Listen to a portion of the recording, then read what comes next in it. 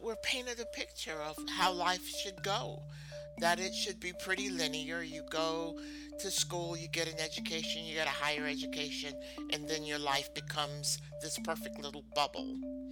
Uh, but the reality of life is that everyone doesn't have an opportunity to have that linear journey, and many people don't want that because they don't know what they want, and that's not at the core of them what they see as a good life. This has been the model of successful life progression in America for the last century. Grammar school, high school, a 4-year college, and then off to the races with your career. That conception of formal training being completed during the first quarter of the life course is just not tenable anymore, because the pace of knowledge expansion and technological change requires that many, many people are going to be engaged in learning opportunities over the course of their entire lives, both for their lifelong employability, but also for their lifelong quality of life. That's Mitchell Stevens, a professor at the Graduate School of Education at Stanford University. He's questioning a deeply entrenched notion of how our lives should be lived.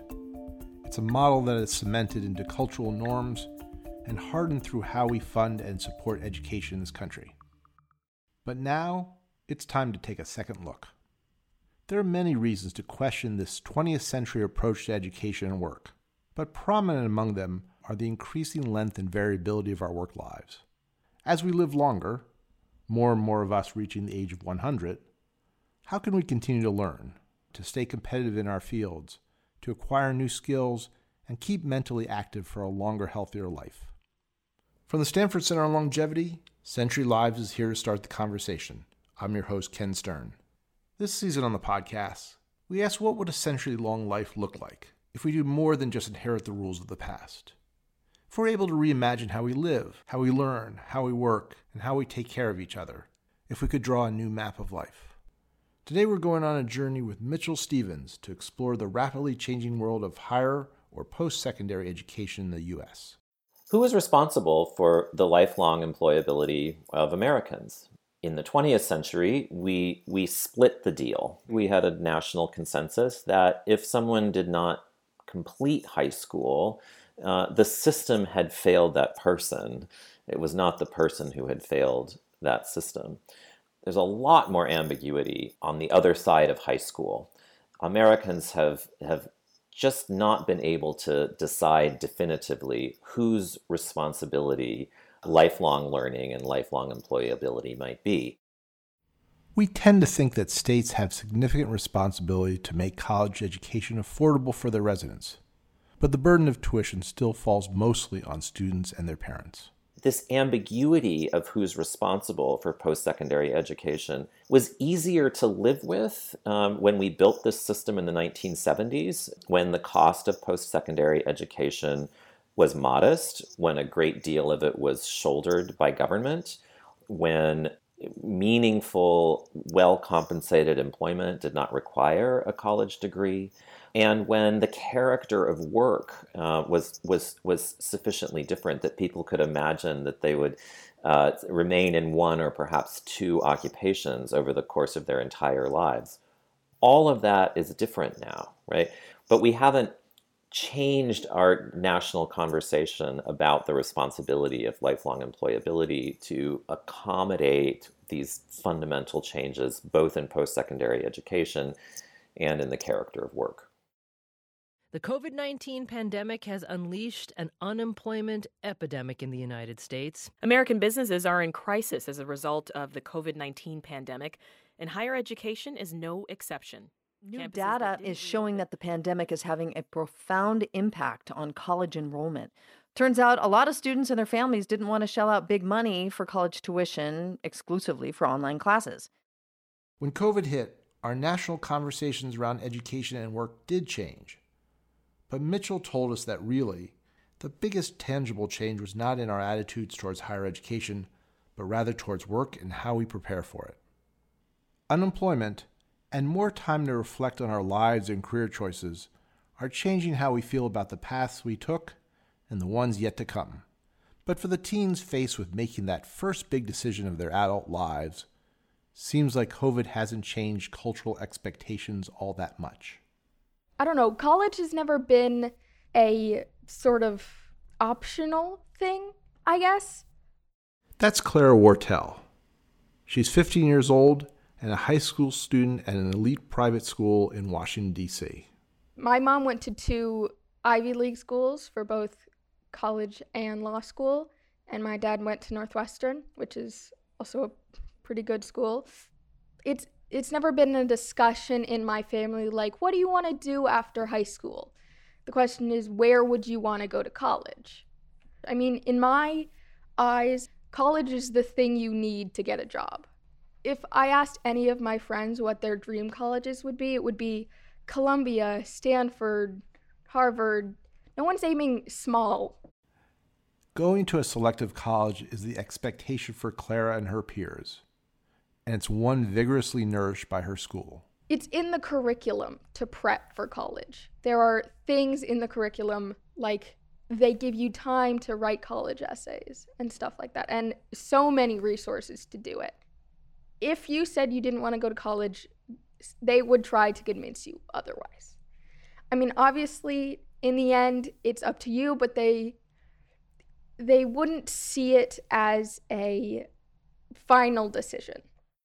As Americans, we attach enormous weight to a degree that most people earn between the ages of 18 and 22. So much that the average bachelor's degree holder earns 34% more over a lifetime than an associate's degree holder, and 84% more than someone with only a high school diploma. But is our country's unique fixation on the 4-year degree justified? Is what we learn at age 20 really so useful that it makes us more economically valuable 40 years after the fact? Mitchell sees it differently. The whole project is premised on the illusion that full-time 24/7 residential co-presence is primarily an educational project. It's primarily what social scientists call a social reproduction project. It's a mechanism whereby families can sequester their children at the height of their sexual lives to only interact with carefully curated others. And it works like a charm, right? I mean, demographers call it educational homogamy. It's the extent to which people marry others on the basis of comparable educational credentials. And that's a very powerful technology for preserving social advantage over time. And it's a very important reason why demand for residentially segregated, admission selective schools has only gone up in the pandemic. There's a huge economic penalty for the 2/3 of Americans who don't get a 4-year degree, and it should come as no surprise that our higher education system is segregated in this way. In fact, it's a legacy we've been carrying for a long time. But if we look back at the historical moments that led us to inherit this model, we might realize that we're now in a moment of change ourselves. Higher education was largely a project of white Christian elites who are either building it for themselves or giving it away virtuously to others. It wasn't until the conclusion of World War II, with the introduction of the GI Bill, that college was democratized, at least partially. The GI Bill explicitly tied college access to the most privileged members of the American polity, white male veterans. And so that's the moment when college really gets defined as this democratic project that at least some categories of Americans are owed by virtue of their citizenship.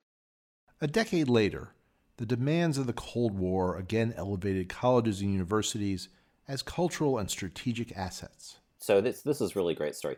Soviets launched Sputnik in 1957. U.S. freaks out, passes the National Defense Education Act of 1958.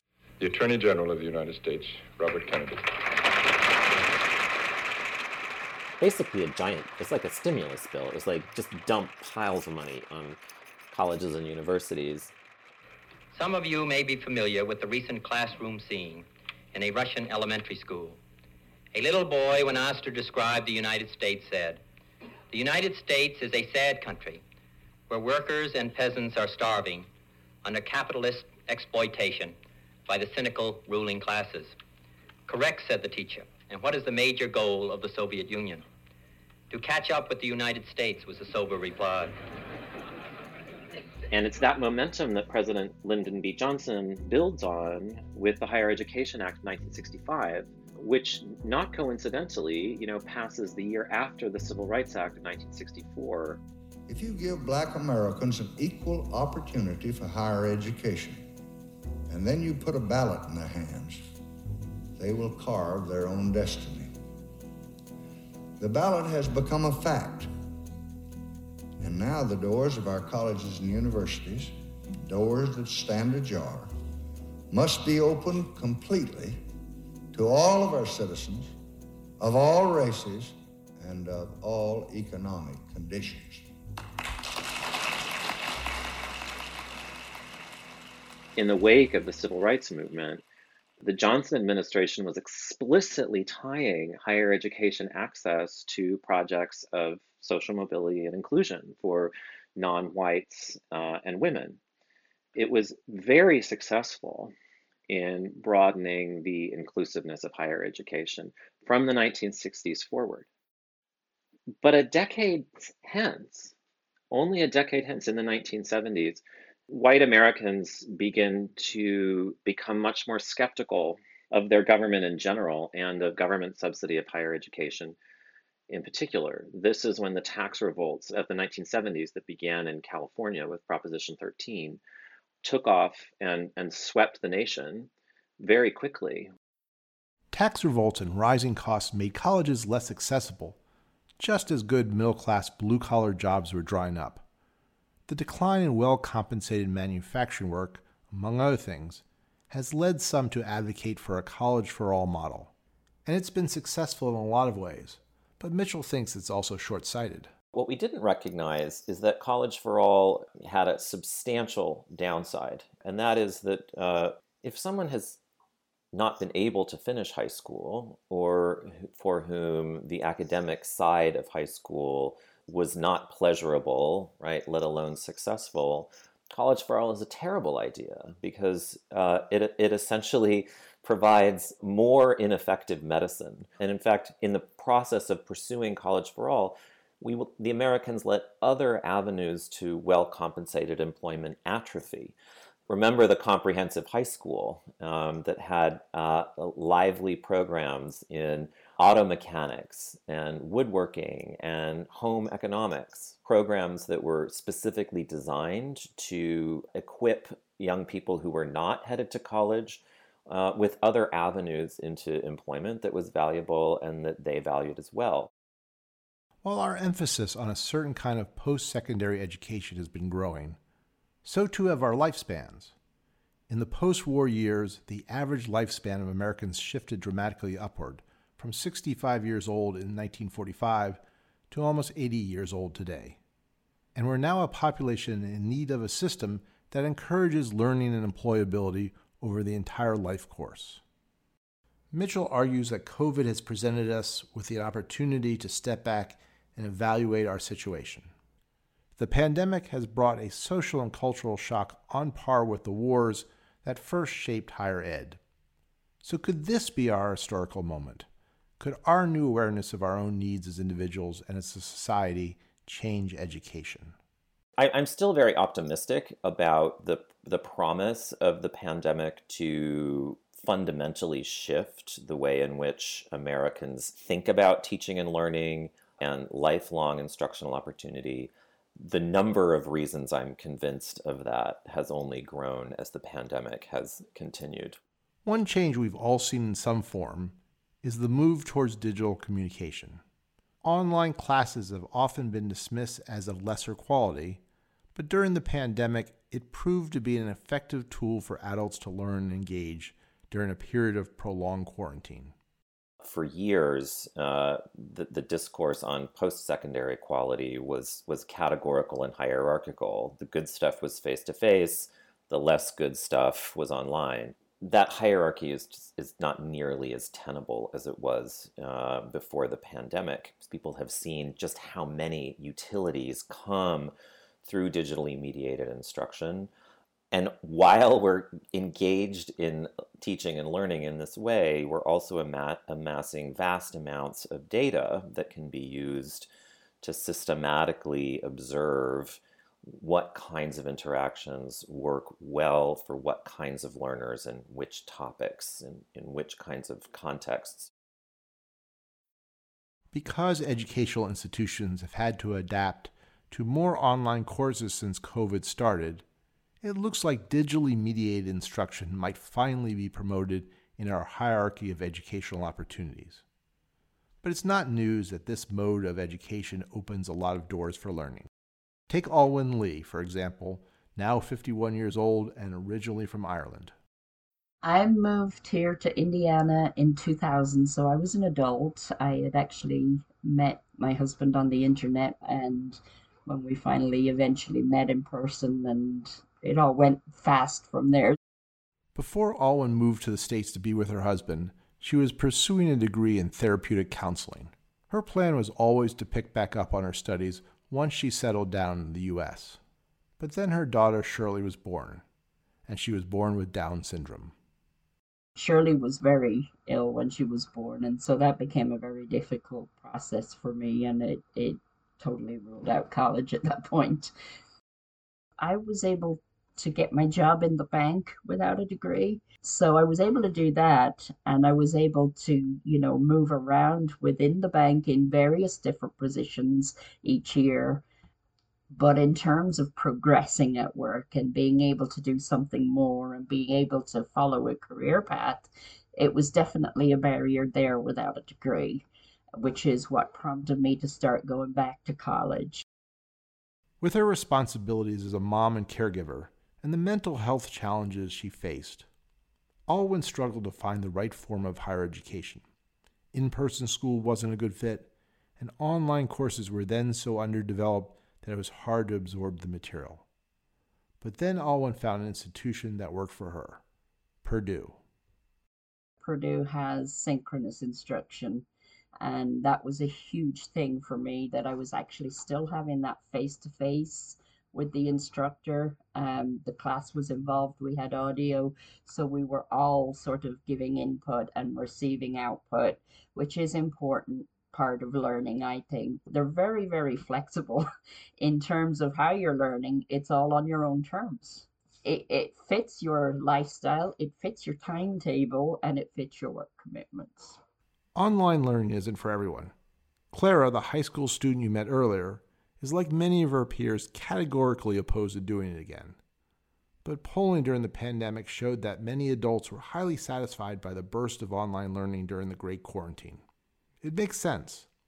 As we age and take on more responsibilities, remote learning provides needed flexibility and personalization to the learning experience.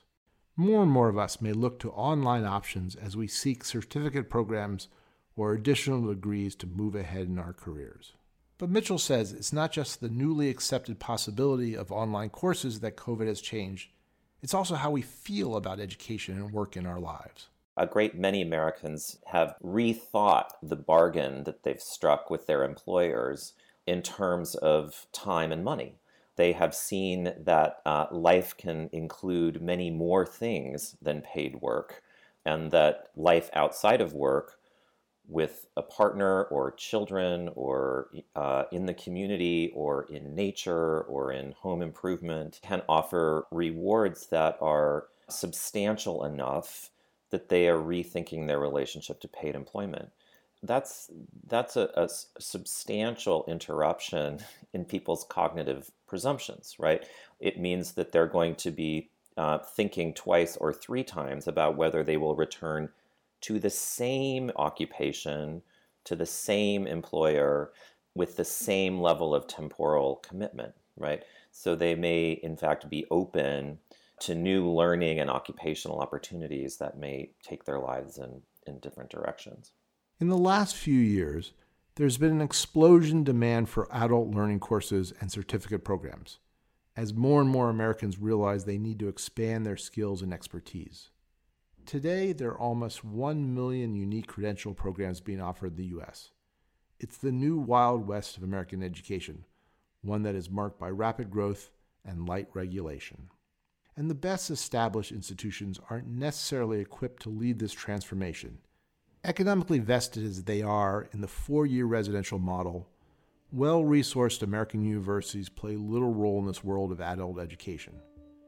Community colleges do contribute, though the cash-strapped nature of their system means they currently play only a secondary role. That leaves a huge vacuum in adult education, and it's being filled by a wide variety of non-traditional players.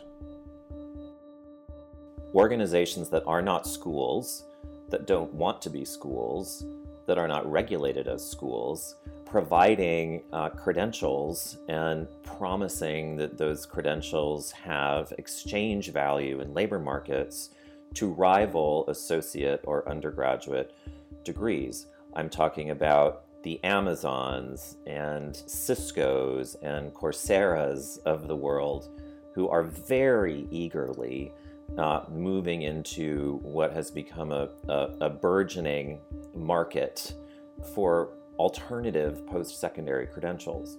Innovation and competition aren't necessarily bad, especially when incumbent organizations are not fulfilling educational needs. But still, while there's a great deal of energy and enthusiasm and talent and capital that's going to alternative credentials, there's very little that protects consumers of credentials from being defrauded. I often say that as a consumer in California, I can purchase a used car sight unseen and have greater confidence in the quality and value of what I'm purchasing than if I enter the market for a post-secondary credential in the United States. It's just a very, very weakly regulated ecology, and that brings a great deal of risk, especially for the people who are most vulnerable to being defrauded by phony providers, right? I worry about that a lot. It keeps me up at night, frankly, and I'm actively seeking ways to develop routines for responsible behavior that will be, in fact, indigenous to the sector itself. and Mitchell argues the government still has a role to play in this.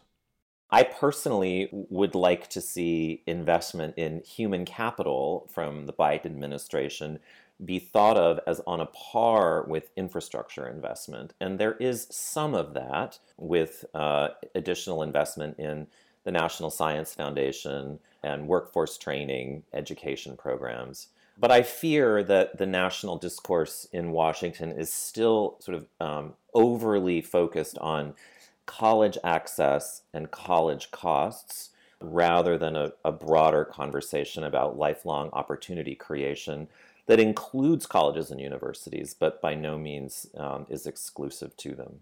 A change in national policy where lifelong education is seen as an investment in human capital would be a significant shift from today's model, where support from federal, state, and local governments mostly ends at 18 or 21. The change in funding would be welcome, but so would a change in how we evaluate learning and experience over the life course. Just ask Barbara Leach, who you met at the beginning of the program. You know, we don't often choose how our lives will go. Barbara is 66 years old, and she grew up in rural North Carolina in the 1970s. It was a very historic time. There was this huge push in the 70s for complete integration of schools. I was one of that cohort of black students who integrated in all-white school. I wasn't in the honors classes or any of that, but I did manage to get a small grant and a scholarship to go to college. Barbara was one of 6 black female students to integrate a university, and the first year of college was hard on her. Then in her sophomore year, she fell in love. The age-old story, I thought love would be the answer to all of my other issues, and it wasn't. Got pregnant, And then that opened up a whole different set of obstacles to getting an education. A few years down the line, when she was 10 and again 11 years old, Barbara's daughter attempted suicide. Barbara was suddenly thrust into the world of child mental health. She left her secure but unfulfilling job as a secretary to become an advocate in child mental health. She volunteered, got involved however she could, started and ran a nonprofit, took online courses and completed certificate programs, came to work at the University of North Carolina at Chapel Hill, and still. I've seen jobs that I really thought that I'd be great at, but I couldn't apply for them because I didn't have a bachelor's degree. So even though I've had 30 years of experience, I don't qualify for the job. Many of us are now wanting more formal education, perhaps to get to the next level in our jobs, or to help us transition careers, or maybe just to learn something new. All those things have proven career and health benefits, an important part of our vision for the 100-year life. At the same time, though, our system continues to place an enormous social and economic value on the 4-year residential experience, to the lifetime benefit of those who can take advantage of those opportunities, and to the lifetime detriment of those often economically disadvantaged who cannot. But even for those on the higher end of the income distribution, I think we are seeing substantial rethinking, or at least openings to new possibilities for how education and the life course might fit together. The fact that a large proportion of undergraduates at Stanford, for example, rather than enrolling fully online, opted to take leave quarters or leave years and do things that they might otherwise have done immediately after or before college in the middle of college, right? So I think the lockstep presumption of how an upper middle class life course is supposed to play out, I think has been suspended somewhat. Now, I'm optimistic enough to think that, as is often the case with cultural change, when relatively privileged groups start doing things differently, it normalizes the possibility of those alternative strategies for other people. As for the future these groups might be ushering in, here's Clara Wartel's reaction to going back for more schooling later in life. Yeah, why not? I mean, in high school, I did Algebra 1 in 8th grade, and I'm doing Algebra 2 this year, and I had to review over summer because I don't remember all of algebra, and there's more I can learn. Why not keep doing that? I don't think that has to stop. It's the same concept as school, just sort of stretched out longer. I don't think that's a bad thing. Sure, it sounds a little funky, sort of a out of the box idea, but I think at least I would go for it. She even finds the possibility of multiple careers during her lifespan intriguing. I think it's almost relieving that the thing that I pick first doesn't have to be my end-all be-all. That there is even enough time to do up to 7 different jobs, 7 different careers. Like, the fact that that is possible, and a lot of people do that, is sort of opening for some things. Because, you're 18 where you decide where you want to go to college. It's sort of early to pick everything you want to do in your life, and yet that's all the pressure you have on you. But I guess I don't want to say it's easier to change than you'd think, but it's more in the realm of possibility. And I like that. I believe you're a lifelong learner, and I won't stop learning just because I have my degree. I think we all should be permanent students, because the day you think you know enough is the day that you are really kidding yourself. We don't know enough because things are changing so much every single day, and so you should be still learning. I feel like my life is just beginning now at 50, basically, because I have finally found a job that I really love doing. I've finally got my degree. My life went in so many twists and turns. I wish I could change some of the outcomes, that I didn't have to work so hard to get where I was now. But I didn't give up. That's the one thing I hang on to. I didn't give up. I keep going. I keep chipping away. And here I am. That was Alwyn Lee. Join us next time for the final episode of this season of Century Lives. My middle child, who was 21, just graduating from a good university, good degree in economics. And he said, "Dad, I'm not going to get a job next year." And I was not pleased by that, because when I graduated, if you took time out and then went to get a job, it was a problem. And he said, "Dad, it's not like that anymore."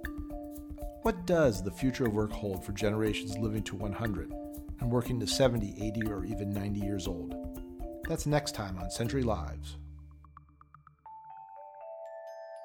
The producers of Century Lives are Carrie Thompson and Ava Ahmedbegi.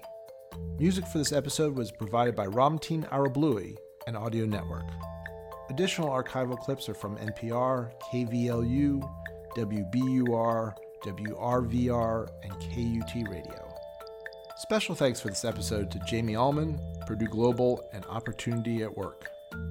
Century Lives is a production of the Stanford Center on Longevity, where our mission is to support ideas and research so that century-long lives are healthy and rewarding ones. You can find out more about us at longevity.stanford.edu. Support for the Stanford Center on Longevity comes from the Annenberg Foundation, dedicated to addressing the critical issues of our time through innovation, community, compassion, and communication.